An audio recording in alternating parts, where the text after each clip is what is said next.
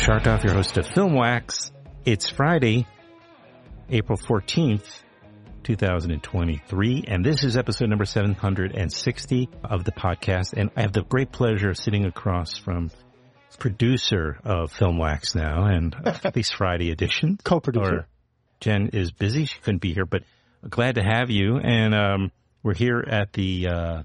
world-renowned Epicurean. Yeah. That's a good way to put it. What's the room now? What do we call it? Last week it was the shoebox. Mm-hmm. Is it the Kleenex box today?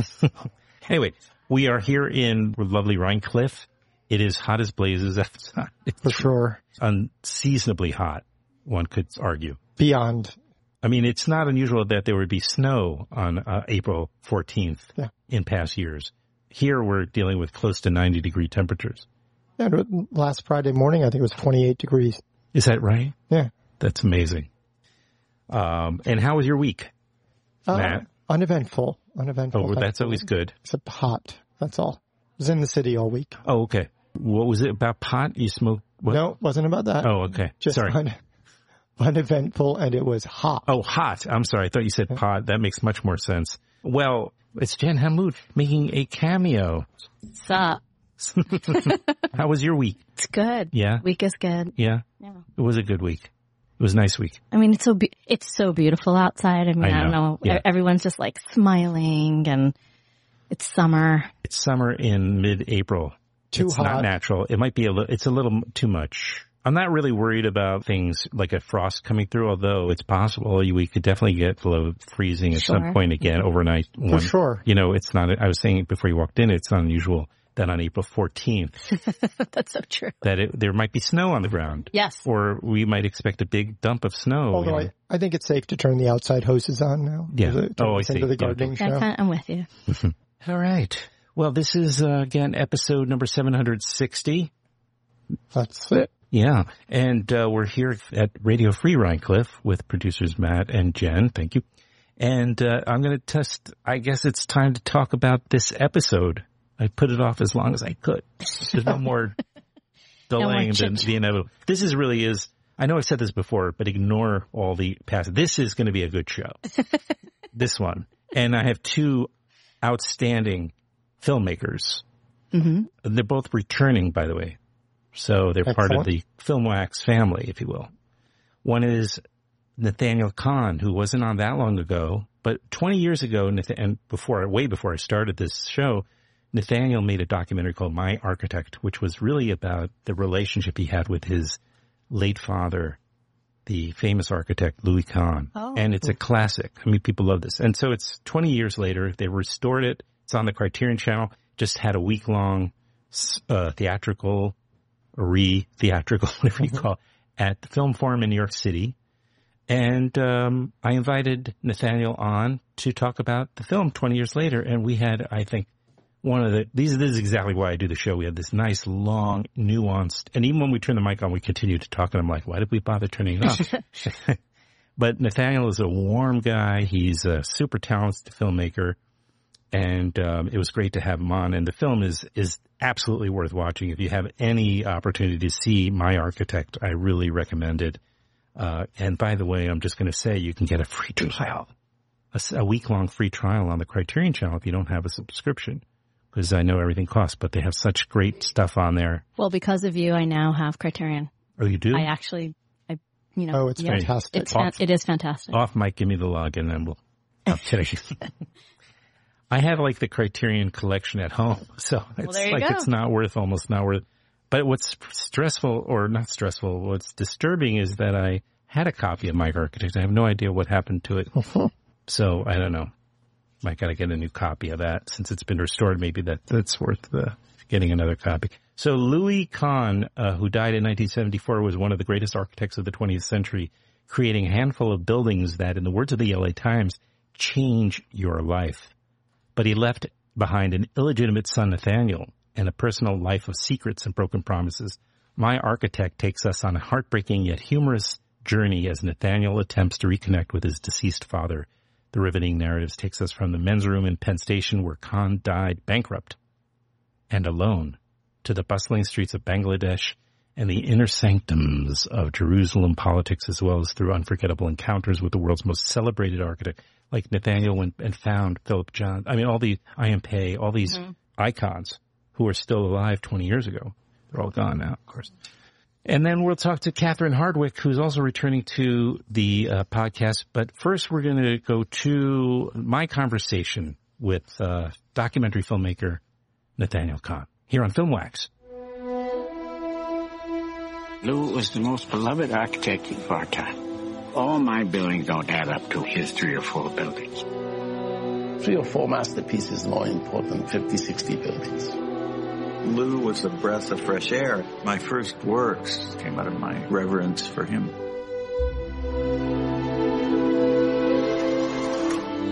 I didn't know my father very well. He never married my mother, and he never lived with us. I needed to find out who he really was.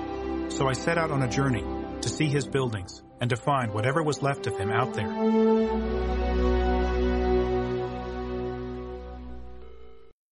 How are you? Good. Good to see you again. Good to see you again.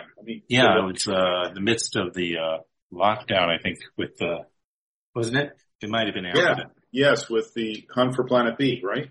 Yeah, that's right. Yeah. Thanks for being flexible this morning. Sure. Yeah. Though I have to say I was so grateful for the chance last night. We watched My Architect. My girlfriend hadn't seen it before, and I had, logged into the Criterion channel for the express purpose of watching. Are they playing the new restored version? At Film Forum. Yes, and elsewhere. Well, I know that's going to be a Film Forum, but we're going to get to that for sure. But I know it's going on right now, so I'm going to get this promoting it better late than never. But I was actually just wondering if the print that the Criterion channel is streaming was that same restored version. It is. Okay. Yep. Absolutely. Hopefully you could see that it looked bright and vibrant.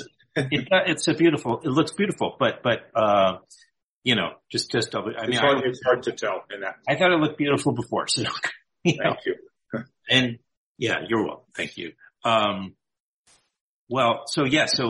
it's at the Film Forum as we speak right now. I know you had a Q&A the other night with Paul Goldberger. Yeah. Yes. How'd that go? It was terrific. It was wonderful. Paul wrote the obituary for my father when he was very young. So yeah, Paul was, nowadays then too, they pre-wrote obituaries for prominent people. Right. Sort of appropriately for my father and the many aspects of his life, they hadn't done one for him. So when the news came in, because it was a death that was, no death is planned, right? But anyway, he dropped it. Most aren't. I don't know if you've seen Andy Timoner's new documentary. I haven't. No, but I guess that's true under certain circumstances. Also about a father, and understandably. So when he dropped dead in Penn Station, he was not properly identified for several days. And then when the identification was made, the New York Times called Paul, and he had just left the office and said, it has to go out over the wire tomorrow morning. So write the obit. So he was a young reporter in his 20s. And he went back in and wrote the obituary and that was the days of not of word processing, but typewriters. So he typed it out. And that was the way that I found out the next morning as a little boy of 11. My mother and I heard that we got a call that he was dead, but didn't know any details.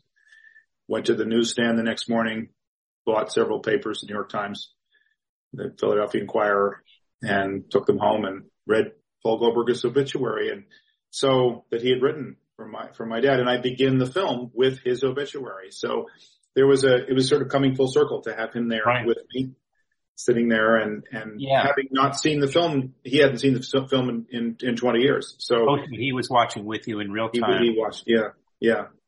And it was a wonderful experience. Yeah, it was great. It was just, it's one of the things about, a film like this. It changes as you watch it because you change and the world changes. So that's been really the most interesting thing in bringing it back is seeing how reactions change, how my own feelings change, how audiences perceive it now, and feeling that it's a film that can have a life, continue to have a life is the most thrilling thing of all for me because, as a filmmaker, as an artist of any kind, you hope that you connect with people. That's why part of the reason one does it. So to know that one is still connecting with something that is from a number of years back means a lot. Well, all those, themes and the ideas behind it, they're all still very relevant. People still have complicated with relationships with parents, it turns out. Yes, it's been going on for a number of years now. One thing, having watching it now with some distance between last time I saw it may not have been when it first came out, but it was a substantial amount of time ago. Is how much the culture has changed in terms of just men's having there's a certain level of these sort of the gods of architecture and of whatever, at a certain level of, and the amount of power they had and, where they could, I don't mean get away with like they were trying to, or like your dad was trying to, play the system in the sense that he knew he could get away with having three families, but, given who he was at the time, people us more or less understood or were not surprised anyway, like that this could happen, unless I'm mistaken. Whereas I don't think today, like that, the perception of somebody doing that would be very different. Does that make sense? Sure. No, I think it would be different, but I don't think people didn't approve of it then either. Yeah, no, some of his colleagues were pretty blatant. I think the generation. Yeah. There's a generational. Obviously, there are generational changes, and much of that is for the better. In that, bad behavior is held to account, as it should be. Sure. But I think that there are also subtleties in the case of my architect, the story that's contained within it. It challenges you to engage with ambiguities. Mm-hmm. And it does not present, him or his world or the choices that he made as being, it's not a moralistic vision of that. Mm-hmm. It is trying to look at it with clarity and with emotion, with compassion, but also with, I wouldn't say judgment, but with a searingly, laser focused eye on what happened. So I think certainly the people who suffered greatly from the experience were his children, and the three of us. It's marked all of our lives, right? So, which is not to say that the women in his life didn't also suffer. But I think that once again, the ambiguities of these things, in this particular case, I can't speak for the world. I can only speak for the case that I've had experience with, So in that case, I think that the film is asking you to engage with the ambiguities of these things, and that he was a person who people loved and who loved him, and the price that he exacted, as my mother says in the film, she paid a high price for being involved with him, for being able to work on the project she worked on. And I asked her, it seems like a terrible price to pay. And she said, it was, but it was worth it. Right. That's her voice. I'm not saying it is or it isn't. I'm saying that the film puts these things out for you to engage with. And I think this is part of what was really interesting about sort of showing the film again. One showing that we had in particular at Film Forum that was really very moving was with a number of students, young people, from Parsons. And these are people studying architecture. And afterwards, one of the questions that came up several times, formulated in different ways, was, what is a hero today? Who can we look up to today? And the students were really trying to engage with that ambiguity in the sense that we don't approve of what this man did, how he lived his life. Nevertheless, we love the work. How do we square those things? And my answer is that, there isn't an answer. The answer is these are the realities. So in looking at those things, in a way, there was this kind of safe space within the wonderful environment that is Film Forum, and it truly is a forum. It's a place for conversation. There was a place to talk about these questions of what is a hero today? Do we have heroes anymore? So it was really, really wonderful to think that the film was bringing up those kinds of very complex questions. And there are no easy answers. Human beings are wildly complex. Well, you made the film. You are as subjective a person as other than your sisters, your half-sisters. Your dad had 3 different significant relationships, all of which bared one child, right? 3. Right. That's right. One marriage and 2 children outside of it. You have to see the film to get the whole story. Yeah. And with women that he was working with. Yes, right. So he is. Yeah, it all makes sense on some level, though. It's hardly like these arbitrary relationships, that he was. Well, yeah, and whether or not it makes sense, it happened. It happened. Right. But what I was getting to, and either of your sisters it probably would have made a very different film. But this one is amazingly objective in the sense that it doesn't judge your father. There are people in the film that do. Absolutely. But the film, the POV doesn't. And considering it's yours, that's pretty amazing. But what I also wanted to point out, what I saw at the time, and I don't know Nathaniel Kahn from 1990 or whatever. What year did you shoot it? It was 20 Finished in 2003. Yeah. 2003. So it feels older. I don't know. It does. Well, his film took 5 years to make, so there is material from earlier than that. Yeah. Okay. Yeah. Sure. Good point. Yeah. And what I'm seeing there in that film is a man it's really interesting to rewatch it knowing you a little bit in that I saw somebody who maybe because it was contextual to the subject matter, but you seemed sort of, I don't know what's the right word for it, struggling with a certain level of confidence, not in your filmmaking, but personal, emotional. Absolutely. That's very perceptible view. 100%. Absolutely. Your body language, it was so visceral this time. Explain that to me. So you're looking at, this is one of the sort of amazing things about being, or extraordinary things and unsettling things about being a filmmaker, and being in one's own film and looking at it later is that, we're not terribly aware of change taking place. And people will remind you that, you didn't used to be that way or something. Right. But now, of course, we record ourselves and each other much, much more than we used to. Nevertheless, to sort of put it in a context like a film, which is a full container, it's a full thing, and to sort of have it be a time capsule and then revisit it 20 years later.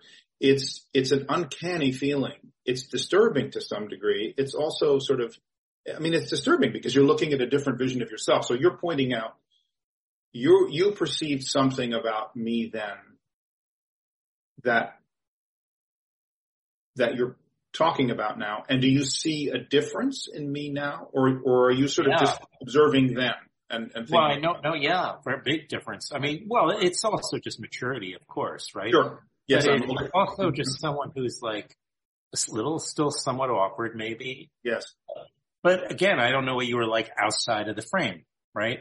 Well, that's a key point, and I think that one of the things is that there is an awkwardness at any age, but certainly, I mean, I was in my late 30s when I was making that film, right? So not a kid, right? Asking the kinds of questions of like, tell me about my father, or tell me about my daddy. Yeah, of course. We sort of think, God, the kid should get over it, And there were people who definitely treated me that way. Mm-hmm. Then there were the ones who didn't, because they were more interested in talking about themselves or whatever it was, or they genuinely wanted to they kind of accepted it and wanted to help me. One thing that I found, though, that when I went to India, it was treated as completely natural that at this point in my life, I would be asking the questions of tell me about my father. And that was something that that entire trip remains with me as a touchstone in my life, right, because of the generosity of the individuals I encountered, not just the ones in the film, just in general, that I felt all of that awkwardness was gone, that I felt many times in the United States. Yeah, you're right. I mean, I will assume that these interviews, meetings maybe were not scripted, certainly. No, certainly not. Right? And for the most part, probably like you were hearing these reactions in real time at the moment. That's right. It wasn't like you discussed things first and then had the... No, did not. No, I eschew that. You're always then off kilter. You're always. And I court that in my filmmaking. The worst thing is to do a pre-interview. The worst thing is to know what you're going to talk about and to say, oh, let's talk about this. Let's talk about that. I know they do that on talk shows and stuff like that. And you can tell, immediately you can tell, oh, they told that story backstage, and oh, yeah, tell that one. That's a good one. To me, that's completely dead. And it's why I don't go for that kind of programming. I just find it's canned, but a great documentary film. And there are so many of them, and there's so many amazing filmmakers doing work now, who are really hanging it out there and getting remarkable access at, that's kind of the history of the whole thing. But to me, the going into a conversation without having met the person and truly not knowing what's going to happen, that's the fun. That's the tightrope of this kind of filmmaking that makes the whole thing worth it. And actually last night I did a Q&A with Bob Richmond, who was the cinematographer that I've worked with on a number of films. Yeah. And Bob was going to ask maybe if Sabine was coming. What's that? I was going to ask if Sabine had maybe. Yeah, no. So the triumvirate there is, it's you got to film it and you got to edit it, and there, this film is the producing team as well. There are many people behind making up. There are not many people, but the people who are behind this film are all key. But to talk with Bob, that's the scariest part for me, because as you say, you can't redo it. When you're in the editing room, you can try it a different way and you move it around, and in a way that's scary too. But the very front end of it, when you go to film it, it is truly scary. And when you notice, exciting scary. But when I go with Bob on a project like this, that there were so many moments in that film that if the camera person had not had the true understanding of what we're looking for, they would have missed it. So, as an example, the scene when the man on the boat, the only person in the film, one of the biggest problems with a film like this is you tell people that you're coming, they know who you are, they want to say nice things, or they figure out what they want to say. But the man on the boat Robert Boudreau was the only person who built a boat for the context, built a boat that my father designed, that I didn't even know existed. We found it. The producer found it. I said, oh my God, really, a boat? And so we managed to go to the boat without the man who was the captain. It's a concert barge. It opens up and plays concerts. It has a whole orchestra associated with it. The guy who was the captain and the orchestra conductor did not know that I was coming. Knew I was coming, but he thought I was some kind of reporter. So I was able to go through the whole time. And he acted like a total jerk. I mean, he didn't want to talk to me. He wasn't interested. He's busy getting ready for his concert. And then, it's sort of he was the captain, but he was also the conductor? Is that correct? Yes, he's the captain and the conductor. He built the boat. So he had gotten my father to build the boat for him in 1976. It was finished after my dad's death. But so this guy is, really kind of blowing me off a little bit. I got a concert to do, kid. I can't talk to you. And finally I say to him, and you have to wait for the right moment. You can't do it too fast. The timing is everything. And I was waiting for this moment because he's the only person in the whole film who didn't know that I was the son of the guy who we were talking about. So I say to him, well, you know why I came today? And he's like, well, no, not really. And I said, well, I'm making a film about Louis Kahn. He said, well, yeah, I knew that. And I said, but I'm his son. And the guy just dissolves, in this so in the moment. So in the moment. Process. He hears you say it, processes it so quickly. It's as if he already knew it on some subconscious level. That's right. I totally agree. And it turns out he had been, and he says, well, I remember you. He has the age wrong. He says, I was 6 years old. I wasn't. I was 11. But I saw you at your father's funeral, and you were there with your mother. And, of course, I was off in the corner because I wasn't part of the funeral party. We were off. We were personae non grata. But we were there. But he saw me then. And he dissolves, and there's this moment, and then he kind of reaches across, and he hugs me. Yep. But Bob Richmond, the cinematographer, now imagine this scene from his point of view. I'm in front of him. He's filming me sort of over the shoulder, and then he's filming this person who we're interviewing. And suddenly this enormous emotional thing happens. As a camera person, what the heck do you do, right? The answer is you do nothing. And that is where Bob Richmond is, a genius. And if he zoomed in, if he panned to me, if he somehow made some move that any move with that camera would have ruined the moment. But he just sat on it. And sometimes that's the hardest thing, to just be. So I wanted to have him there partly because I think it's interesting for people who don't kind of know how these films that are composed partially of scenes, so-called verite. I mean, the word is sort of odd anyway, because it's not really direct and it's not really, everything that happens in a camera, there's an artifice involved with it. Right. It's not like being a fly on the wall. As Bob says, if we're a fly, we're a really big fly, big ugly fly. But nevertheless, a moment like that, with a lesser camera person, or a camera person, not even lesser, a camera person whose sensitivities are not for the humanity of the moment. Yeah, right. Maybe they might have moved. Technically minded or, right. Exactly. Right. Exactly. And we should mention, though, that Robert, the captain, the conductor, is very emotional. Yes. As is, which we'll get to in a moment, I was going to say, as is most of the people that knew your dad on projects were, or the ones he interviewed. And he hugs you, takes a breath, and then it just says, okay, we'll enjoy the show. Have a nice concert. Right. Okay. Yeah. Next.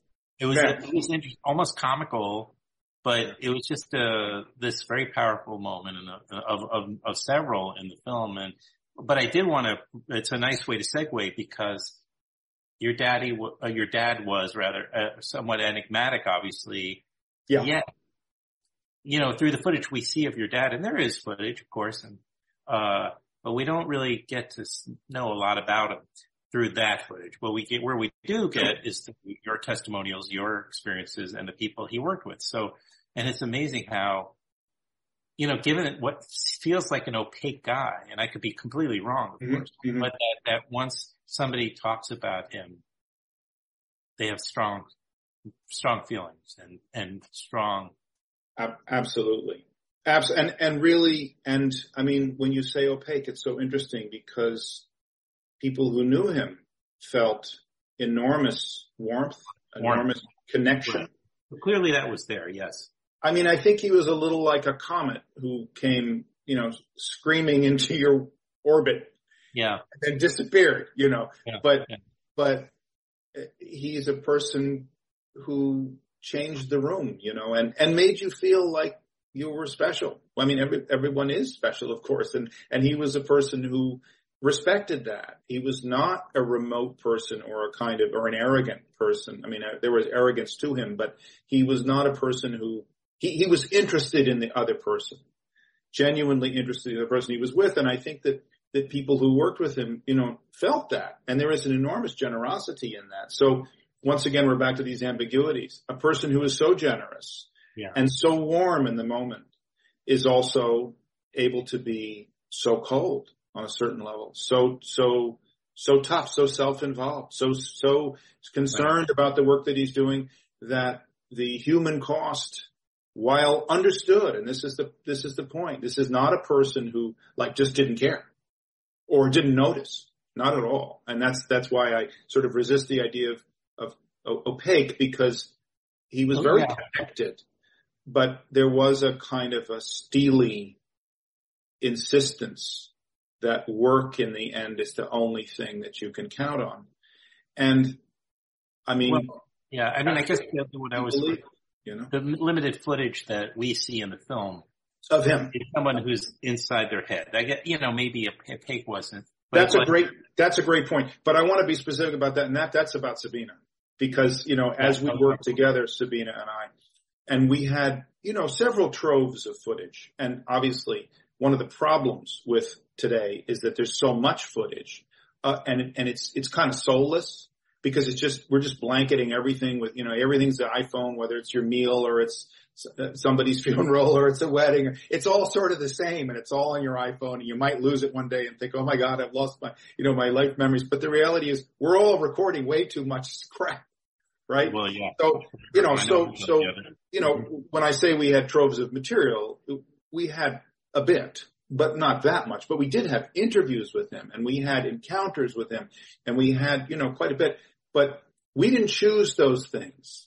We chose the things where they're exactly like what you're saying. I wanted to try to find the moments when he wasn't thinking about what he was saying, or when he wasn't, sort of performing himself, if you will, where he was just kind of being himself and kind of caught unawares by the camera, because cameras are good at that. So those moments where you say he's kind of interior, you're absolutely right. But those are the ones we chose, because they seemed like the ones that would present him as a person, as opposed to him as someone kind of performing himself or putting himself forward. It was more him unguarded that we wanted. And that's what I found most intriguing, was how did he walk? How did he move? How did he, there's a moment where he's kind of looking confusedly, not sure whether to go this way or that path or whatever it is. And that was such an emblematic moment. We slowed it down. We slow it down in the film a little bit. Use it. In fact, I think, we use it just once, but we slow it down. Yeah. And it's moments like that I have enormous, suddenly, empathy for the person, and that I feel really connected to a part that I didn't get to see as a child. So anyway, we made those choices, and Sabina was a genius at that. And she is, as an editor, she understands those moments and picks them where a person is most revealed, most themselves. You could call it most vulnerable, but really it's just most themselves. Well, right now, My Architect is still at the film farm through Tuesday. Is that through Thursday? Through Thursday. A few more days to see it. Yeah, that's good. So we'll get the word out again. Yes. And no, it's so great to see big. I mean, we restored it. I worked with a group. I was going to get to this part. Oh yeah, go ahead. You asked me. No. Go. Do. No, it was restored by. I mean, the question is, what does it mean to restore a film? And you can go as far as you want, and I wanted to go as far as possible, just because I, it felt like it deserved it. It was asking for me to go back, and there was certain technology that we couldn't at the time. We made a beautiful 35 millimeter print at the time, but it was from multiple, 2003, but from multiple sources. So the film is at that kind of made at that moment when technologies were changing a lot. So some of it was shot in 16. Some of it was, of course, archival that had been transferred in various ways, and we went back to negative. Some of it was shot in beta SP, standard definition Betacam. Some of it was shot in DV, wow. DV cam. So to kind of meld all those things together and make it seamless was difficult at the time. We did it pretty well. And then we did tape, a film 35 millimeter output of the film. And then of course you put together with the beautiful score of Joseph Vitarelli, which is such a gorgeous, gorgeous score. That was recording that was a real thrill. We recorded in Los Angeles. But trying to put all those things together at the time, we did the best we could. But going back to it, there are technologies now available that really allowed us to kind of pull those things apart again into the fields that are, the video signal then was composed of fields. It wasn't a frame. It was, happening twice a frame, and being able to stick those things together properly and go from the 30 frames a second of video to the 24 frames and do it really well. So there's no stuttering or jumping. There's new technology available. And I worked with a terrific, really wonderful artist in his own right, cinematographer Patrick Lindemeyer at a company called Andromeda. Sure. In Switzerland, in Zurich. Okay. Where Sabina is from as well. And he loved the film and just went the full distance of really going back to source materials, pulling things apart again. And we were able to, I think now, make it much more, we didn't change it, but we made it smoother visually so that things sort of fit together a little more smoothly. But not changing any of the edits, but when you have DV next to 16 millimeter, next to Betacam, it now seems like one format. Yeah. And that was a lot. And then the soundtrack too. So a lot was done. Who approached whom? I mean, I know it's being this new restored version is distributed by Abramarama, and but how did Oh yes, well I know Richard Abramowitz from doing The Price of Everything together. So he distributed that film. They distributed that film, and we didn't have that long a theatrical run with the film, unfortunately. We could have, but therein lies a tale. But with My Architect, I wanted to bring it back theatrically and also do the Criterion component of do both things. So I decided I would do that, and I approached it from. What's that? Yeah. Oh, I was saying the 20th anniversary is a great. Yes, 20th anniversary. So I approached Richard. Richard loved the film and said, we'll do it. We'll take it out theatrically. So bringing a film back, especially a documentary film, which, it's very difficult to make a theatrical run for the first time. It's hard enough to bring a film back. It's doubly hard, but I'm so gratified to see that people are going to see it in the theater, and Film Forum has done well with it. And we're taking it around. Abramarama is now booking it around the country. So I hope that wherever people see this program, that when it comes to your city, that you'll see it, because it really is something that should be seen on a screen projected and with other people. That's the thing. We think with big 60-inch monitors and bigger, that somehow we're getting the best possible theatrical experience from these films. But, because so much of what the film is all about is being able to experience something in the dark with a bunch of people that you don't know. Because there's a group reaction, a group experience that really makes you feel part of humanity, and that there's a whole element there that happens that's missing. I mean, it's like, we have stereo, we have 5-track, and we have, 12-track now even, right? Surround and, all this stuff. All of which is great, but there's this other sense that engages when an audience is there that is like our deepest, I think, our deepest humanity, which is something that transcends all of the senses and yet also encompasses them all. And it's this sort of social sense of how is this impacting the community? How is this impacting each other? And that's the kind of thing that I go to the movies for, and that I'm thrilled to see is happening when I sit in the room again, with this film, with audiences, which I've done several times now at Film Forum. Well, I hope a lot of people do get a chance to see it. I'm not sure it's necessarily a Father's Day film, but It is. No, that's a good point. Maybe it is. Maybe it is. Yeah, no. But, I think everyone has a complex. Everyone has a complex relationship with their parent, whether or not they grow up with them or they don't. Well, exactly, and also, family trauma is usually generational.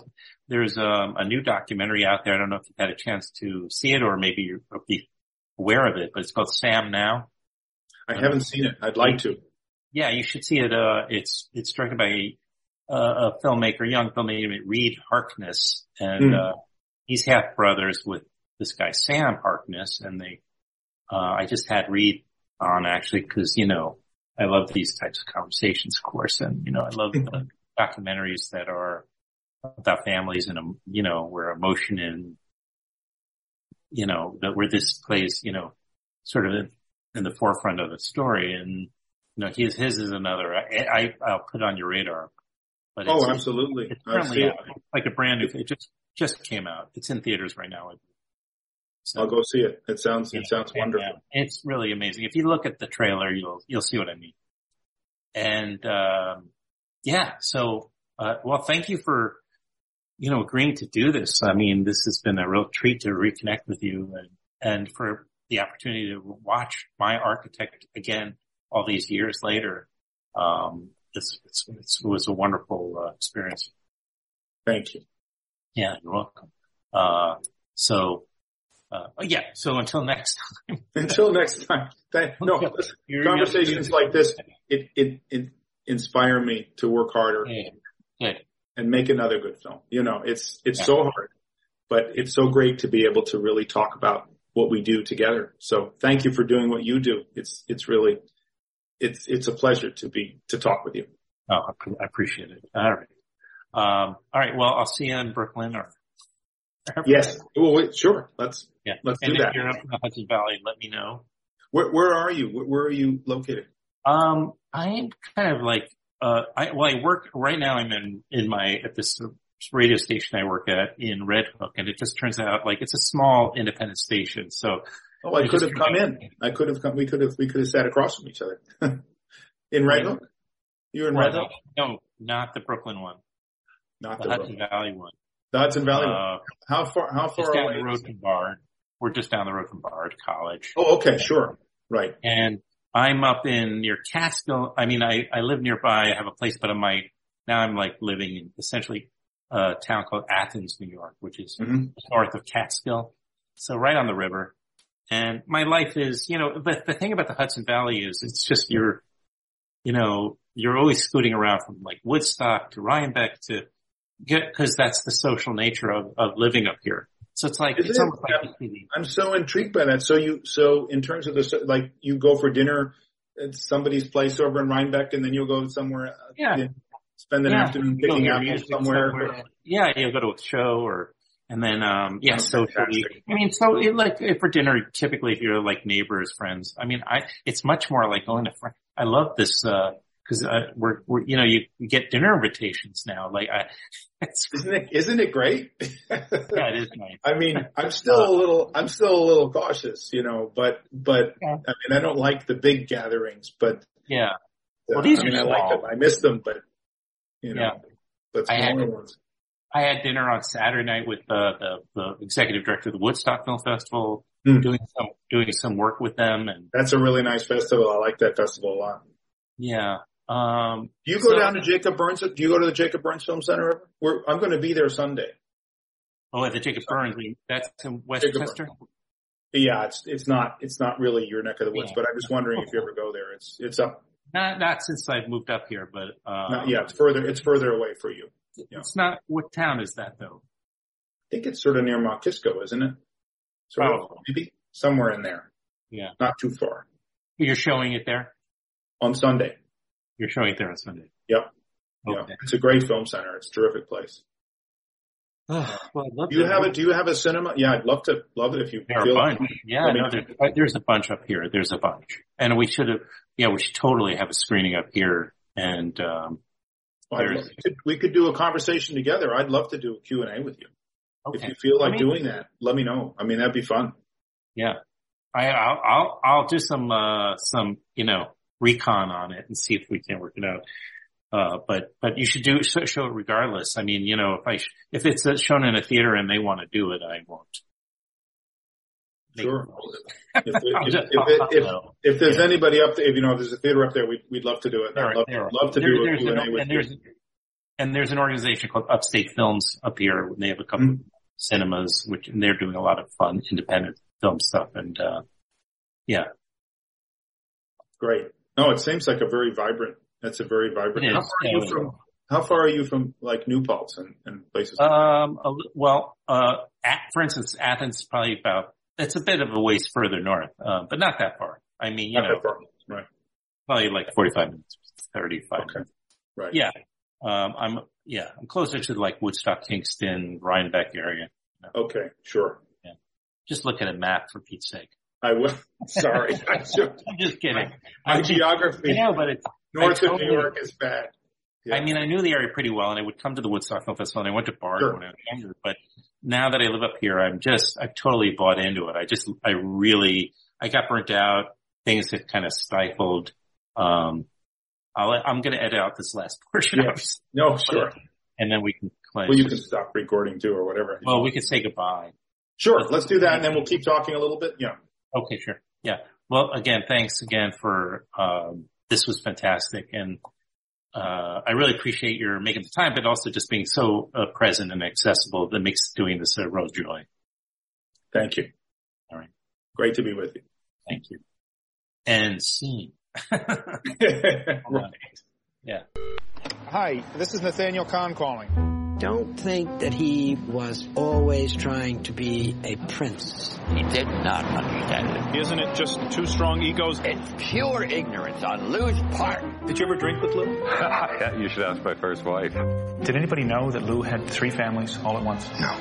That was part of his mystery. No camera, please. Catherine Hardwicke was on a number of years back on my show, and we just hit it off. It was, I met her at some hotel in person. That's how sometimes the movie company would, or the publicist's office would, they just get a suite of rooms and they would do a press day or a junket, as it's called. And that's how I sat with Catherine years ago, and she was just a delight. Sweet, fully present. That's kind of the way you want to do these things. Sometimes you sit with some people and they're not that way, and it makes it very difficult. They lose sight of the fact that you're trying to help promote their project. They're not doing you a favor. Anyway, Catherine was really nice. And the name of that film back then was called Miss You Already. Miss You Already. Which was a great, I think, Drew Barrymore was in it. And Toni Collette. And Toni Collette is in the new movie. It's called Mafia Mama. It's a comedy. I'll just basically give you the log line here. Toni Collette plays this woman who is sort of in a bit of a rut. She's, kind of being squeezed out of her job, her corporate job. Her son is about to go off to college. Her husband is not the most trustworthy fella, let's put it that way. And all of a sudden she gets a call that her grandfather has passed away, who in Italy, where she actually was born, and has left her a vineyard. Well, it turns out when she gets there, she's thinking, this is going to be my eat, love, pray adventure. She goes in with like this idea. She's so deluded, that she's going to go and have the love of her life and all that. So, of course, it turns out that this vineyard, the whole operation is part of the mafia. And she is now she's now the capo. So it's kind of a fish out of water, a bit of a comedy.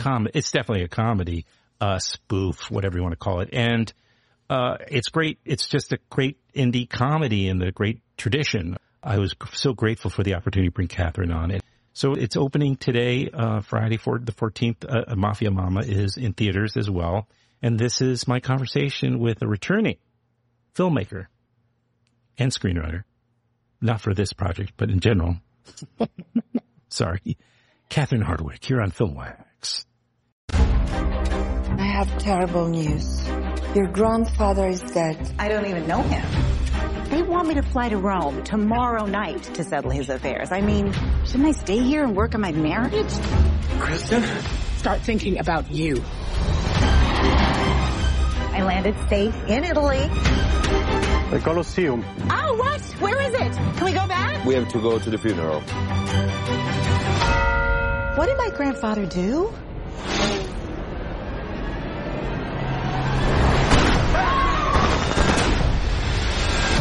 What is going on?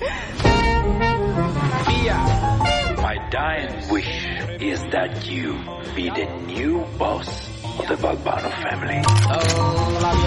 I've got a lot going on at home. My son just went to college and my husband just cheated on me. You want me to take care of him? No. No.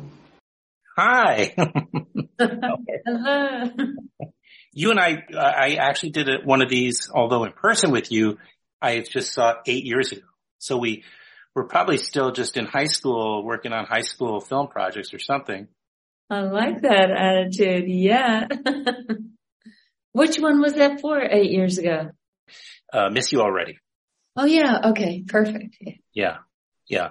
How have you been since then? What's been going on? Oh yeah. Pretty good. Crazy. Yeah. Okay. Well, this is Mafia Mom was the name of the movie. And, one thing I took away from it is it's about a woman of a certain time in her life and this feeling of, being pushed out of a lot of, areas of her life and trying to, get to a very anxious point, trying to figure out what she's gonna do. She works at this, corporation and, she's being squeezed, it feels like, and, really treated poorly there and taken for granted. It's just a funny idea, this fish out of water story in Italy, right in Rome, doing something she's never done, but where, she has this great opportunity to invent herself. And I was just thinking of back when we talked last time, and I do remember we did touch on this a little bit. It's sensitive, but we did talk about, which was what happened to you after Twilight. And I just kind of thought, there's sort of a bit of a through line there. I don't know if that's occurred to you at all, or you thought about that, or anybody else brought that up. I think, I think that's one reason why it's pretty relatable as a woman in this industry or many industries. You sometimes feel like, okay, your voice isn't really heard. Or you could be pitching your heart out with the coolest idea and people are like, whatever, we'll get a guy to do it sometime. But, in this case, you see her, she's got these beautiful ideas that will relate to women. No. Let's do a jet ski. So, and then there's a very physical moment where on the Zoom call, they press mute and they mute her voice. They silence her voice physically and they don't even see what she's going through. So that was one of those things. Great comic piece. Yeah. Oh my God. And then I thought that's a moment of just kind of collective rage or frustration that you could see building up in her. And then she's also getting physically assaulted. So finally the rage just breaks through, she's had it, they're watching, they won't even watch her. She gouges out the other guy's eyeball, Yeah. Well, this is a cleverly disguised revenge comedy, or revenge story, right? It's masked in this kind of fish out of water comedy, but it's really interesting that it turns out it's kind of a revenge. She ends up without giving away anything in the ending, but she certainly becomes a very, very she reaches her full potential, I guess you could say, Exactly. Yeah. Yes. And there's some great thing when she arrives in Rome. She's inherited from her Italian grandfather who's passed away. She's inherited this, vineyard, right? Or a wine company. And, she's just there to have an eat, drink, what's it called? Eat, drink. Eat, pray, love. Eat, pray, love. Thank you. And drink in this case. There's a lot of drinking going on. Yes. But yeah, Eat, Pray, Love, like this is like a really funny thing where she's just takes her a few beats to figure out what's going on around her.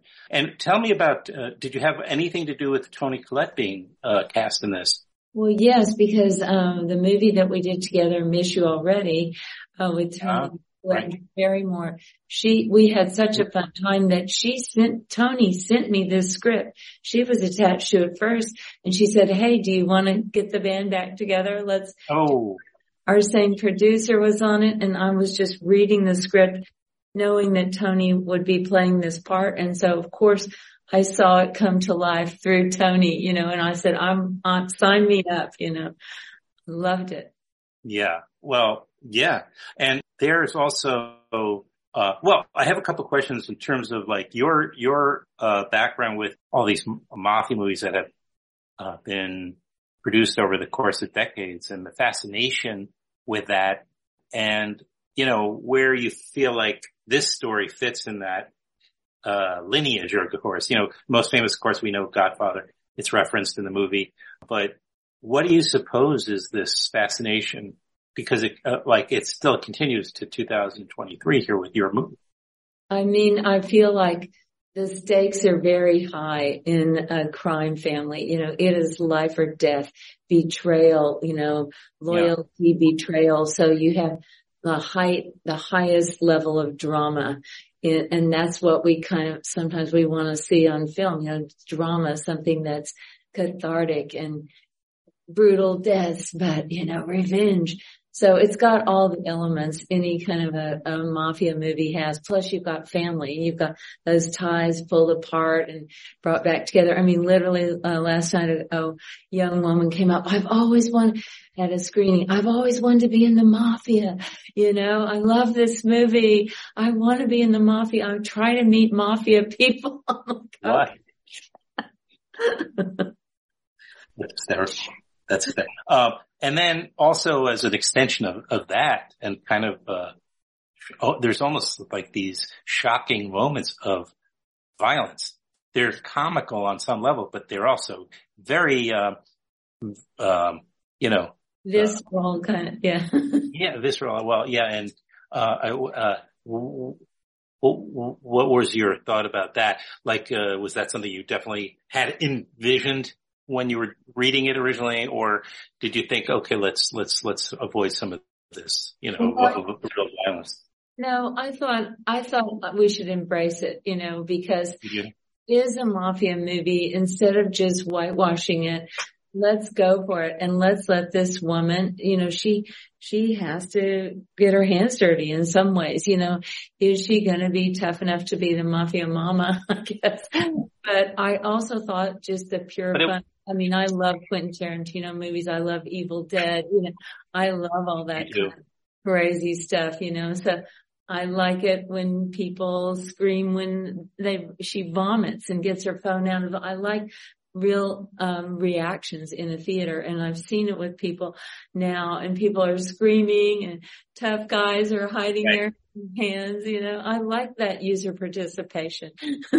Yeah, and it speaks to the fact this movie, and it's called Mafia Mama, directed by the very talented Catherine Hardwicke. This is going to hit theaters. It's going to be in theaters as of Friday, April 14th, and it's the way to see it. I mean, I think it's going to be, because there's so many laughs and there is this gory the moments in it too, that's something that audiences that really plays well with when you're sitting amongst other people, I think.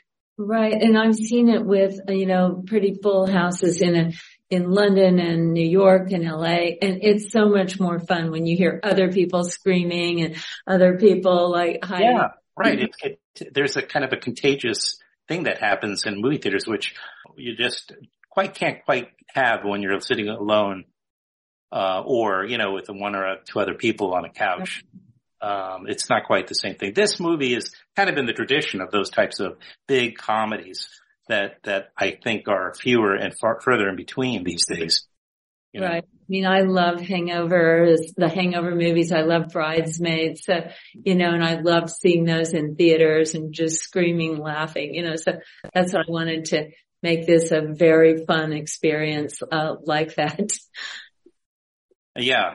And do you get the chance yourself? I mean, I have to imagine it's a little bit challenging for you. Well, to get to the movie theaters, and I assume that, yeah, you probably attend some number of screenings for the Academy or something, but possibly. I don't know.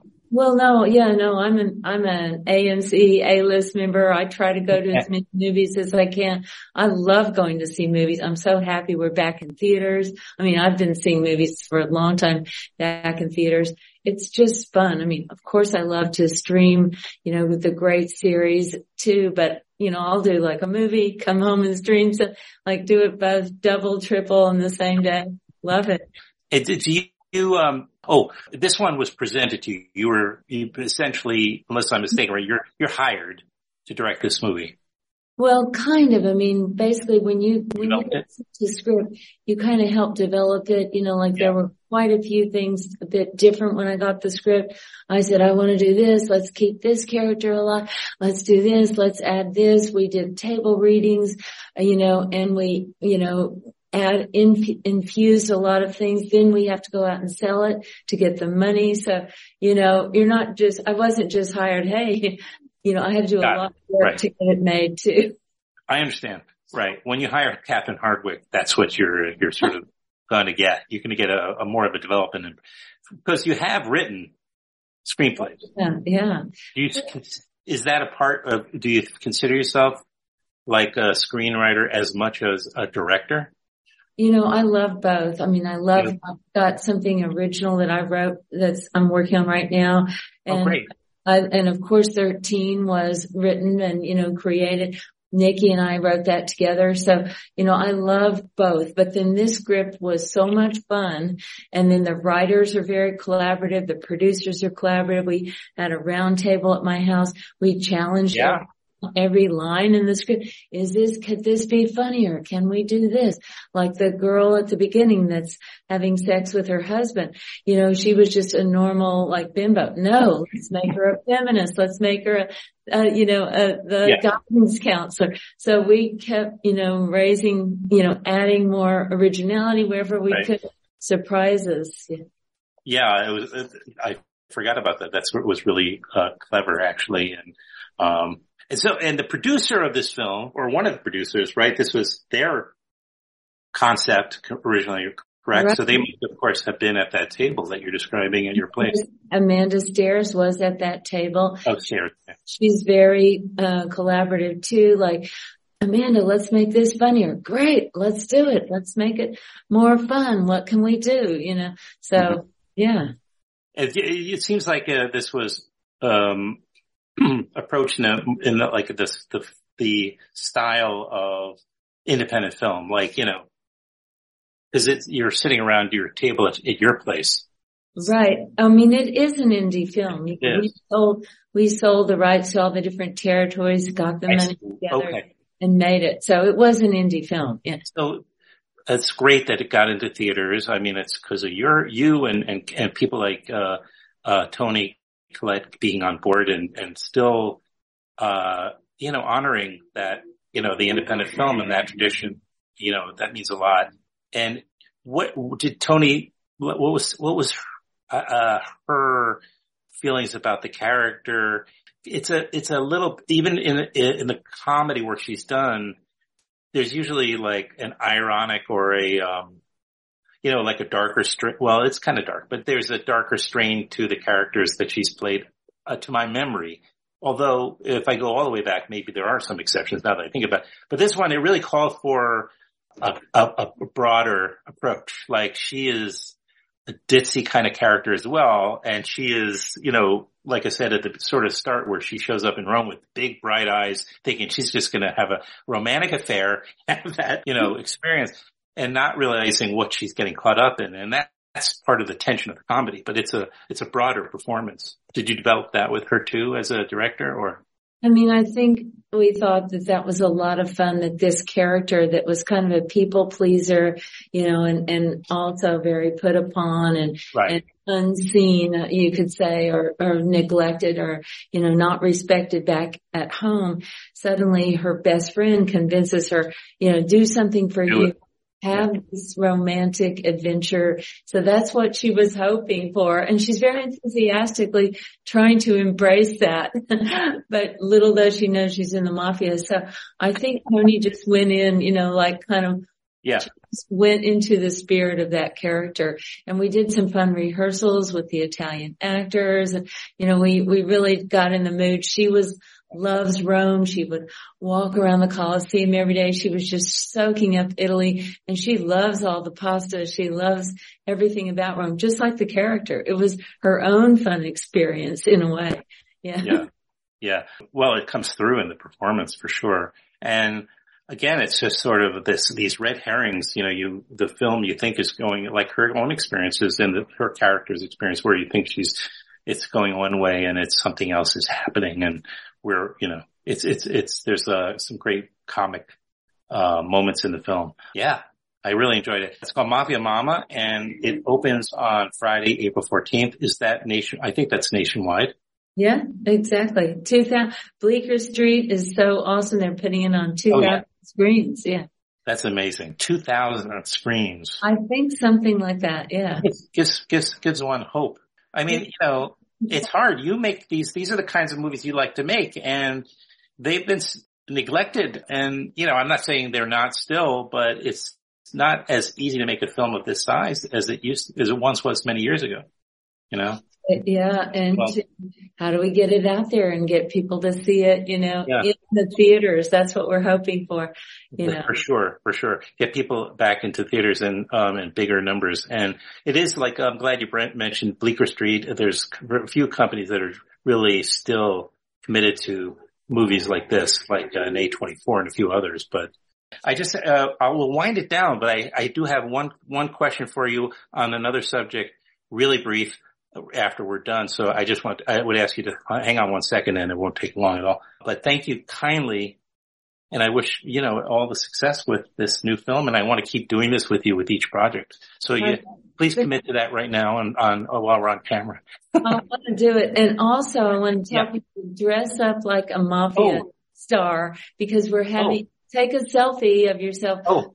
Post it to hashtag Mafia Mama, because we're going to have a contest who comes dressed like the best mafia boss. So that's a great idea. Send it to to hashtag Mafia Mama.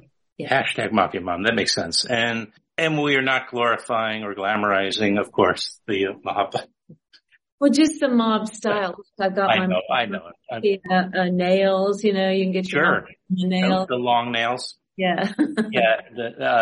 I'm just kidding. I'm just made the disclaimer because, one feels responsible to do it. Thank you very much. Thank you. No.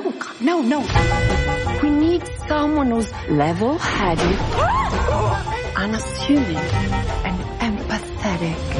Did you just call me pathetic? We are in the middle of a war with our enemies, the Romanos. We have to kill those Romanos before they kill us. It's just like The Godfather. Oh, right, yeah. I never saw The Godfather. Okay, look, it's really hard to find 3.5 hours.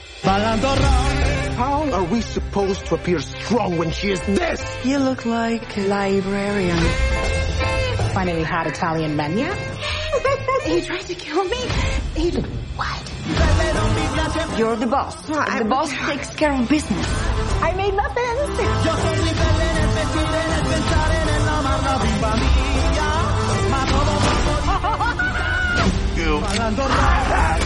I am tired of this war. My family is tired of this war. Oh my gosh, TripAdvisor does not lie. Can I get another scoop?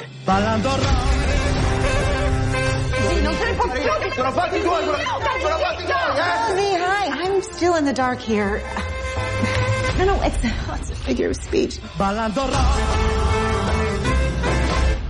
Okay, well, that's the show, guys. Thank you guys here at Radio Free Rhinecliff, at Matt Rosenberg and Jen Hammoud for all their help and their support. It's been a pleasure as always. And we'll be doing next Friday. We'll have another episode to go. Can't wait. Me too. Thanks so much, and have a good week. Stay cool. I hope so. I'll see you, next week. We'll probably have to be just digging ourselves out of some sort of storm, knowing how. Definitely. All right, man. Thanks a lot.